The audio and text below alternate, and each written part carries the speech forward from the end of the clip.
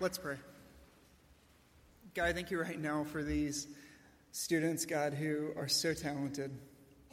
God, I thank you for these parents in this room, God, who have loved them and who have taken care of them. And God, right now, I just thank you for everybody else who you've just drawn here today. God, I pray for any of the stories that have brought these people here. God, that you can just draw us back to what has caused us to be here, the lives that we have led up to this point, and help us as we focus in this story of Paul today, just to look back and just to think how we relate. And pray all these things in your name. Amen. So, what we have here today is a recognition of our graduates. And most of us in this room have probably experienced what that was like inside of our lives. Most of us in this room have graduated at some point. And you've gone through, and as you're going through life, you've graduated, and the feelings that are associated with our graduation are feelings of excitement. They're feelings of anticipation. Ultimately, you start to feel like you can take on the world. I'm just maybe alone, but I always remember graduating. I think of all my friends. I grew up in a true bachelor group through my church life. I felt really bad for all of the adults who poured into us because there were like 6 of us guys who acted absolutely crazy. And when we turned 18, we felt like we could dominate the world. And we very closely took down one church camp, and we almost took out a subdivision in the process down in Middleburg. And I just think of that feeling of invincibility. But how many of us actually ended up taking over the world? I mean, we sit here, and as these graduates sit here, they have the feeling that they can conquer anything. But what stops us from conquering anything?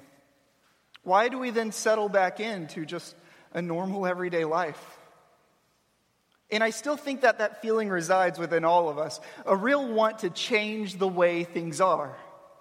I mean, we live in America after all, right? The whole idea was that this was a country that was going to be different and set up things like democracies. And so what happens inside of our lives? Graduation at the University of Texas, I love their slogan. It's this: what starts here changes the world. And really today, as we look at this passage in Acts chapter 16, what we're going to see is we're going to see the beginning of how the world actually was changed through just a few people. In Acts chapter 16, what we're going to see is how Greece was ultimately affected with the gospel. And once Greece was affected with the gospel, the rest of Rome became affected with the gospel.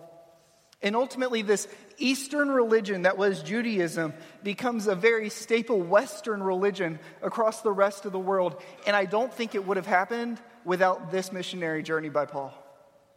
And so turn with me to Acts 16, and we'll begin reading here shortly. Here's the point about world change that I want you to understand. World change happens through individuals who change culture. You will change the world because the Bible ultimately transforms the people to change the world. The people affect culture. And so the first point today is the overall arching point. It's that God ultimately uses people to change the world. And we can't stop thinking that. The minute we start thinking that laws are what change the world, the minute we start thinking that other things are what change the world, we've missed the point of humanity. It's always drawn back to people. And so here Paul is about to begin his second missionary journey. He just got affirmed the fact by the Jerusalem Council that he could go out and that he could witness to the Gentiles and that they didn't have to become Jews first, they could just become Christians. And he sets up his missionary team, and he's about to charge ahead. And as you get to the start of this chapter, you see in verses 6 through 8 that Paul is really trying to get somewhere, but that something keeps stopping him. And that something was the Holy Spirit. He tries to go in one direction, the Holy Spirit stops him and doesn't let him go. He tries to go in another direction, the Holy Spirit stops him and doesn't let him go. And I don't know if that was your story through life or that's ever happened to you, because I know it's happened to me. You feel like it's a bunch of false starts, but really what it is it's God tailoring you and directing you to where he actually wants you to go. And that's the story of Paul here. And so if you pick up with me, we're going to read verses 9 through 10 of chapter 16 at the very beginning. Because Paul has this vision, and what Paul sees is a vision of a Macedonian man. And a vision appeared to Paul in the night. A man of Macedonia was standing there urging him and saying, "Come over to Macedonia and help us." And when Paul had seen the vision, immediately we sought to go on into Macedonia, concluding that God had called us to preach the gospel. And so what we see here is that Paul is going, and as Paul's going, he ends up meeting a series of people. And so this is one of the great points of the New Testament. I love this. This is when it becomes homiletical, which means a storytelling. There are some places inside of the New Testament where it's very doctrinal and it's point. This is a story, so I want you to follow it like a story. So imagine that you're watching The Wizard of Oz and Paul is Dorothy, right? Or for those of you who are a little bit younger, imagine that you're watching Lord of the Rings, right? And Paul is Frodo. And what he's going to do is he's going to embark on this magical quest, and he's going to encounter some people along the way. And what I don't want us to do is I don't want us to place us inside of the position of Paul too quickly. Because I think too often we like doing that in the Bible. Like, I am Jesus. No, you're really not. So don't place yourself in Paul. Instead, I want to challenge you to look into this story and figure out, is your story more like those of the other three people who he encounters? And so it starts in verse 11. So setting sail from Troas, we made a direct voyage to Samothrace, and the following day to Neapolis, and from there to Philippi, which is a leading city of the district of Macedonia and a Roman colony. We remained in that city some days, and on the Sabbath we went outside to the gate, to the riverside, when we supposed there was a place of prayer, and we sat down and spoke to the women who had come together. One who heard us was a woman named Lydia, from the city of Thyatira, a seller of purple goods who was a worshiper of God. And so here is our first person. It's Lydia. See, Lydia is a little bit like my story. Who was Lydia? Lydia, when Paul encounters her, is a woman that's down by the riverside, and she is a God-fearer. She is a Gentile, but she ultimately sees some truth inside of what's going on inside of Judaism. She's not yet a Christian. But there are some things that we know of Lydia. Number one, she is a prominent woman. A lot of women don't get names inside of historical texts. The Bible is one of the few that actually predominantly start naming women and lifting up women. And Lydia is one of those people. But what is her job? She is a seller of purple goods. This ultimately makes her a very rich woman, in particular because she is from two cities. And these two cities are very big cities. Thyatira, which was like New York, and here Philippi, which is another major city. It's not the capital city, but it does mention that here it was the leading city of the district of Macedonia. And what that means is that Philippi was really one of the cultural centers of Macedonia. And so imagine if you own two large houses and you operate trade inside of LA for one example and New York for another. You're pretty well off. And that's the story of Lydia. But she's down by the riverside doing what? She's reading Beth Moore, right? She's down by the river studying about who God is and really trying to be it. And that's who some of us were. We were sitting here and we grew up in church. We were moral people. We were good people. We may even be well off. Our needs are taken care of. And so the point is that Paul is still going. And ultimately Paul is looking. And so here's the second point that I want to draw your attention, is that people are ultimately our mission and not our tools. People are our mission and not our tools. See, Paul was clear on his directive. Paul's directive was to build new churches. And there's something that goes on within the mind of Paul that has to go on when he meets a woman like Lydia. See, it's really easy to build churches around cultural people and around people that have a lot of influence. But does Paul look at Lydia as a tool to build a massive church around? And the answer, according to this text, is ultimately no. We read verse 14 and 15. She was a worshiper of God, and the Lord opened her heart to pay attention to what was said by Paul. And after she was baptized, and her household as well.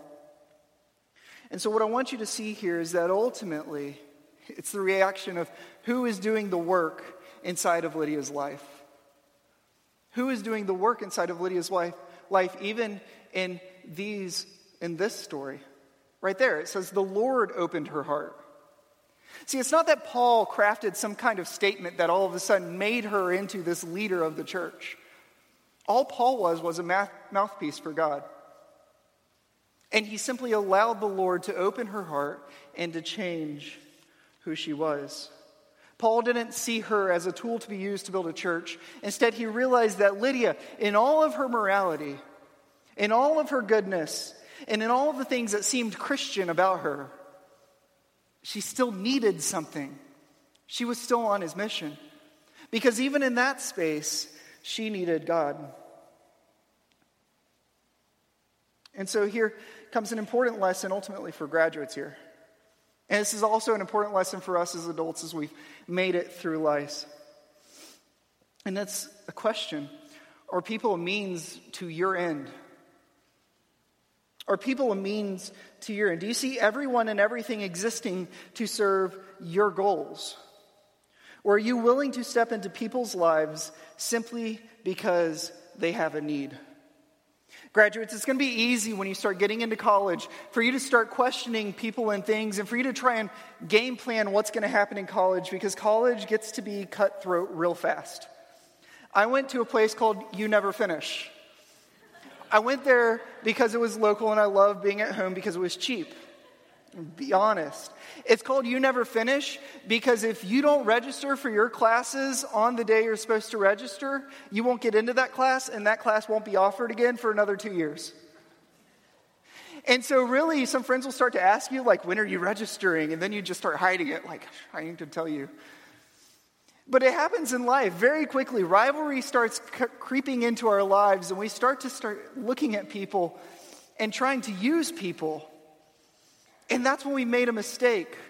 People aren't simply tools to be used by us, but are our mission, and they are tools to be used by God. We are ultimately the tool to be used by God. Paul simply taught allowing Lydia to listen and ultimately allowed God to work. The greatest impact you will have on people is if you will allow yourself to be a tool used by God, and you ultimately let Him take sole ownership of creating life change. And that isn't just a message for graduates. That's a message for all of us in this room. Maybe it's a spouse who has difficulty with the other. You can't make that change. God has to make that change in the other person. So here, we're going to be interactive. How many of you, raise your hand. I know we got to grease up the oil, okay? How many of you, this is your story? You were a moral person. You were a church goer. This is who you are. If you have to outline with somebody, you would say, I am Lydia. Anybody? It's me. Okay.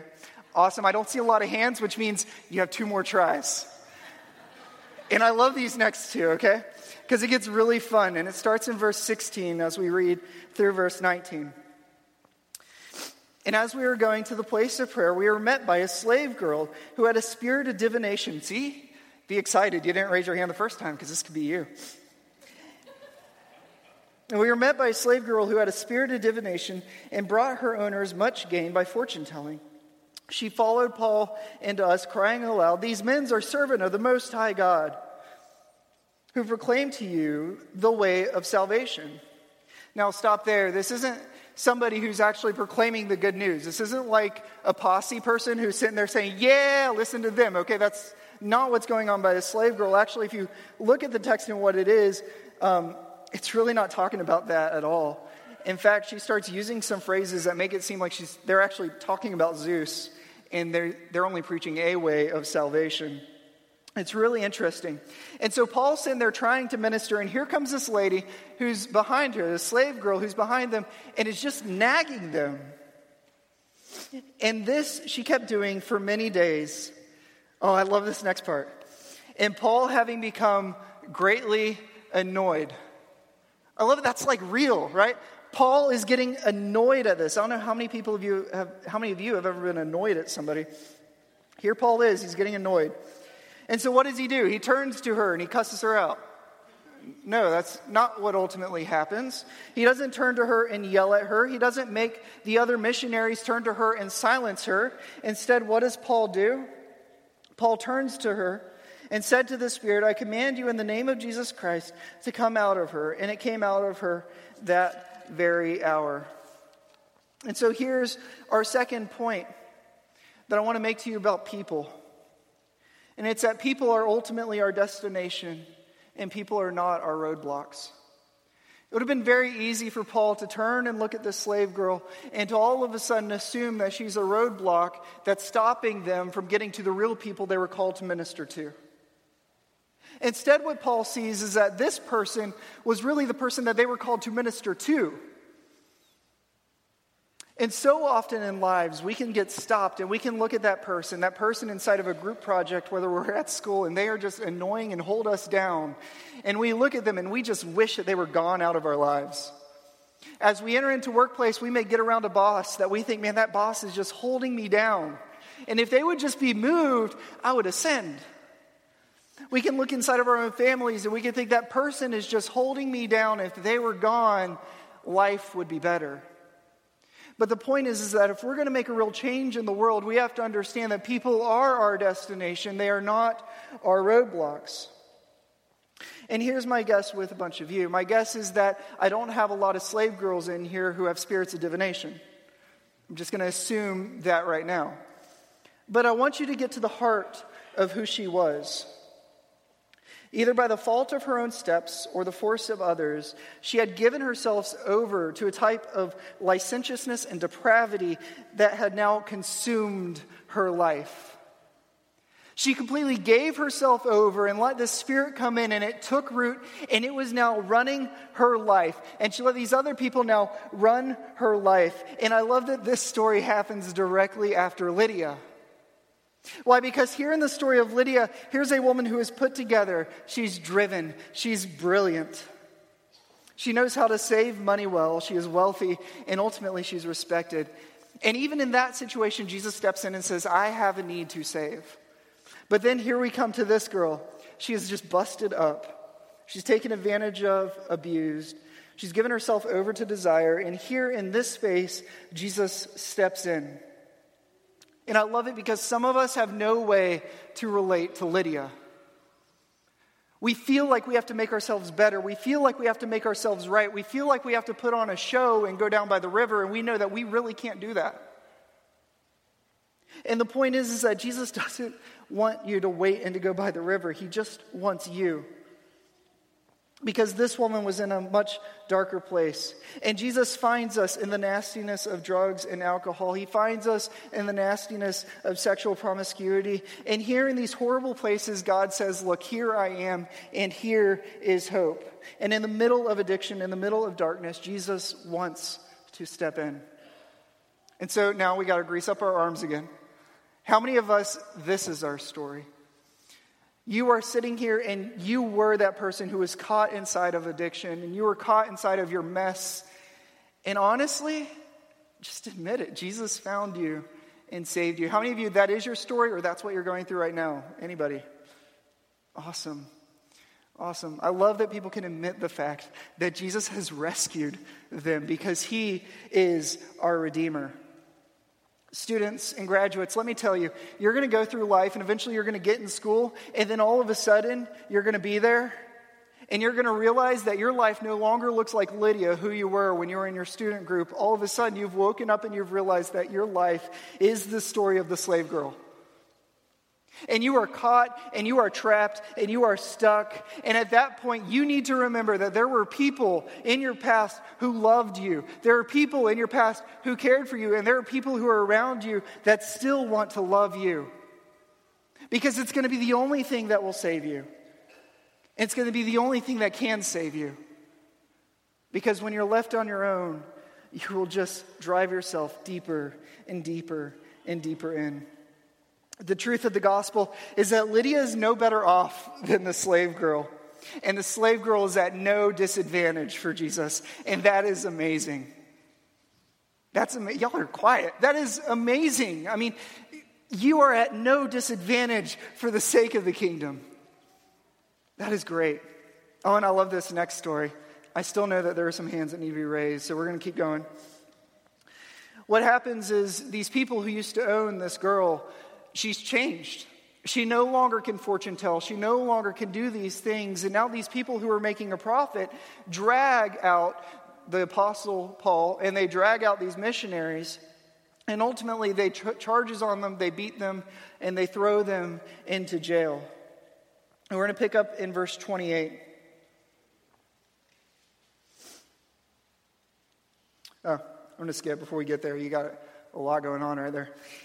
Right before then, what happens is as they're in jail, we see the story of this man, and this man is called the Philippian jailer. He has no name. He's just known as the jailer. I want you to understand something about jailers at this point in time. Jailers are typically, in large cultural cities, going to be retired Roman officers or legionaries who are now put in charge as a retirement gift in charge of these jails.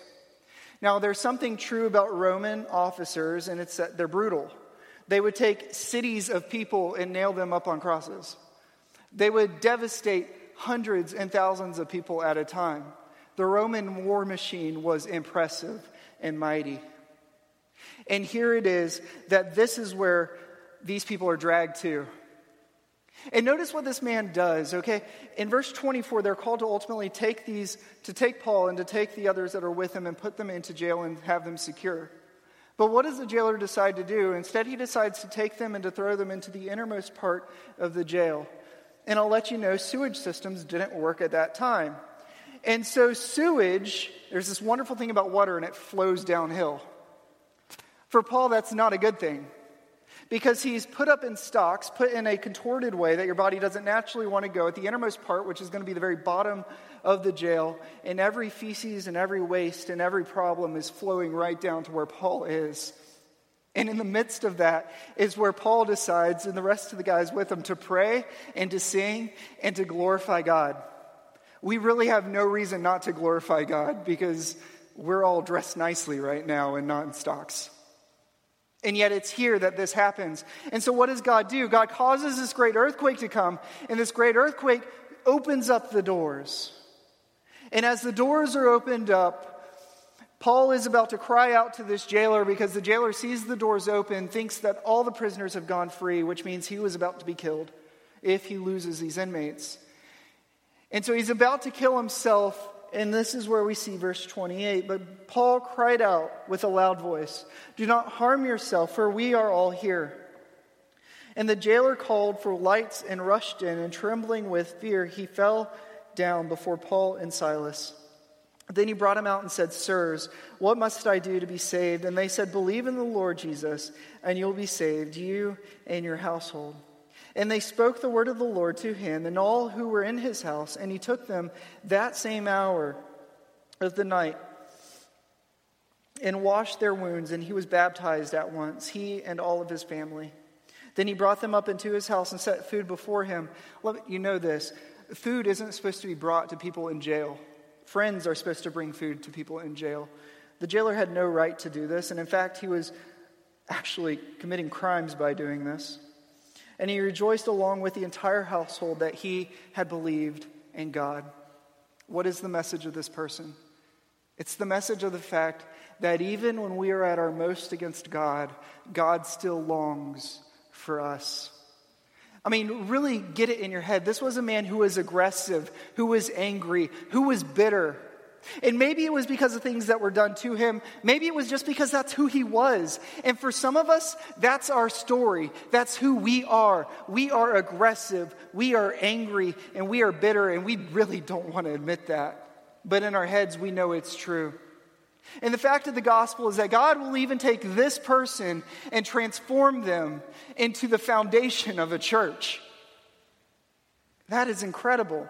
It's like if you're watching The Wizard of Oz and all of a sudden the wizard comes, or the witch comes down and she helps Dorothy get to Oz. It's all of a sudden you're watching it and Sauron, who spent his entire 18 hours or whatever, depending on what edition you're watching, of Lord of the Rings, he spent all of this time trying to get the ring, and now he wants to destroy it. This is incredible because God will take those who are the most against him and transform their lives. And so there is always hope for you. There's nothing you could have done against God that will ever keep you from coming to God. And graduates, that could be you as well. Eventually you may feel and you may run because of things that you've heard in school, because of things that you just question. And I know of enough people that have gone from deep followers of the faith to ultimately being the most critical people against the faith. And it doesn't matter if that's where you are. Because that same hour of the night, the jailer went from being the one who was going to torture these people to being the one who was washing their wounds.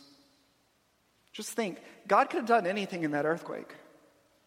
I mean, really, God could have swallowed up this guy. But he chose not to. That's grace.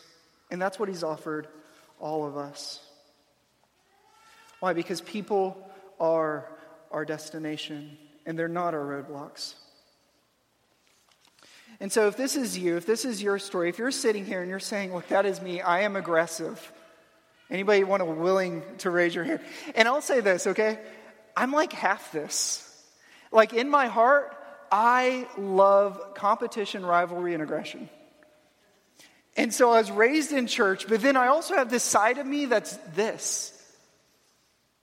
And I'm so glad that over the course of my life, God has taken this side of me and he slowly whittled it away to now I just get angry less often. When I do, I will blow my cap. But it doesn't happen as much. And so there's hope. Nobody raised their hands, and I don't want to ask you again because I don't want to meet anybody after the service and have to learn about it.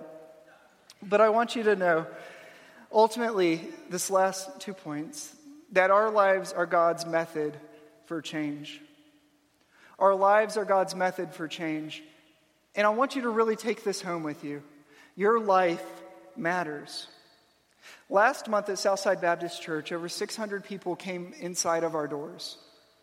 I want to give you a challenge. If in your entire life, all you do is you impact 10 people, your entire life, all you have to do is impact 10 people. And then those 10 people, the next generation down, impact only 10 more people. And then one more generation down, they only impact 10 more people. Then what that means is that in 75 years, ultimately, Southside Baptist Church could reach over 600,000 people. This is the power of small groups. It's the fact that we don't have to all reach Jacksonville. We just have to reach 10. Your lives are God's method for change. And you can change 10 lives over the course of your life. This is when it gets really tricky, okay? If that carries itself down one more generation, after 100 years, 6 million people could be changed. That is the population of Dallas-Fort Worth. So don't think that you don't have power. Don't think that you can't create change. The story of the gospel is that out of a few people, the entire world was changed.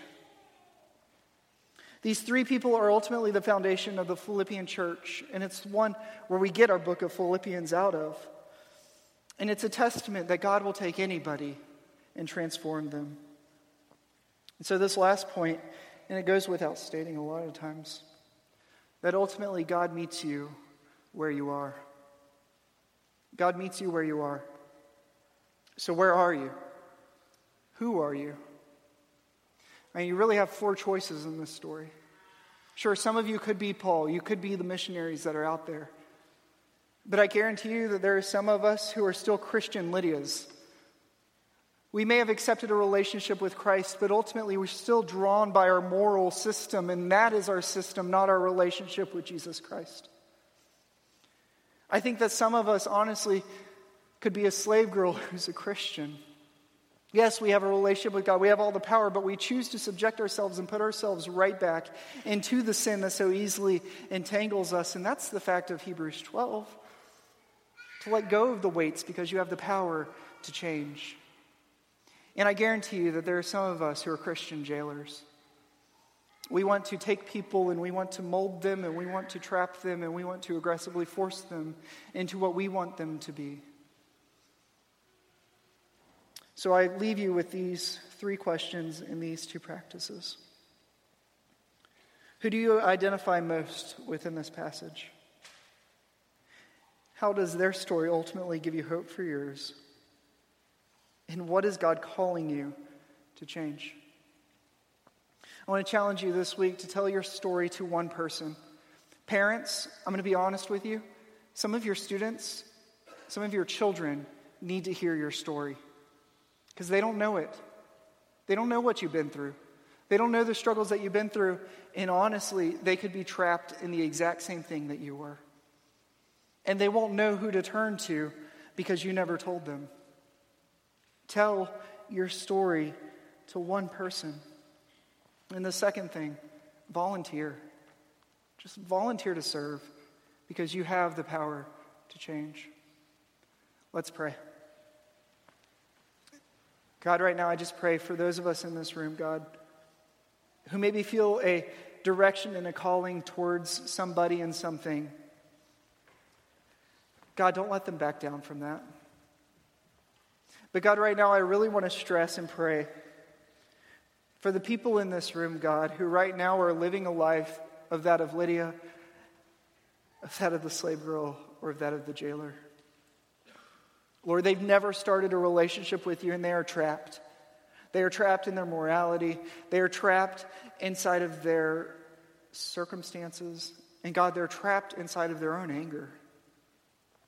God, if that is somebody in this room right now who's never started a relationship with you, God, I just pray you can draw them. I'll be down on the front. Just draw them to you. And ultimately, God, I'll pray for these graduates. Lord, that they can make the change that you want them to make in the world. That they can listen and they can focus and they can go to you. And I pray all these things in your name. Amen.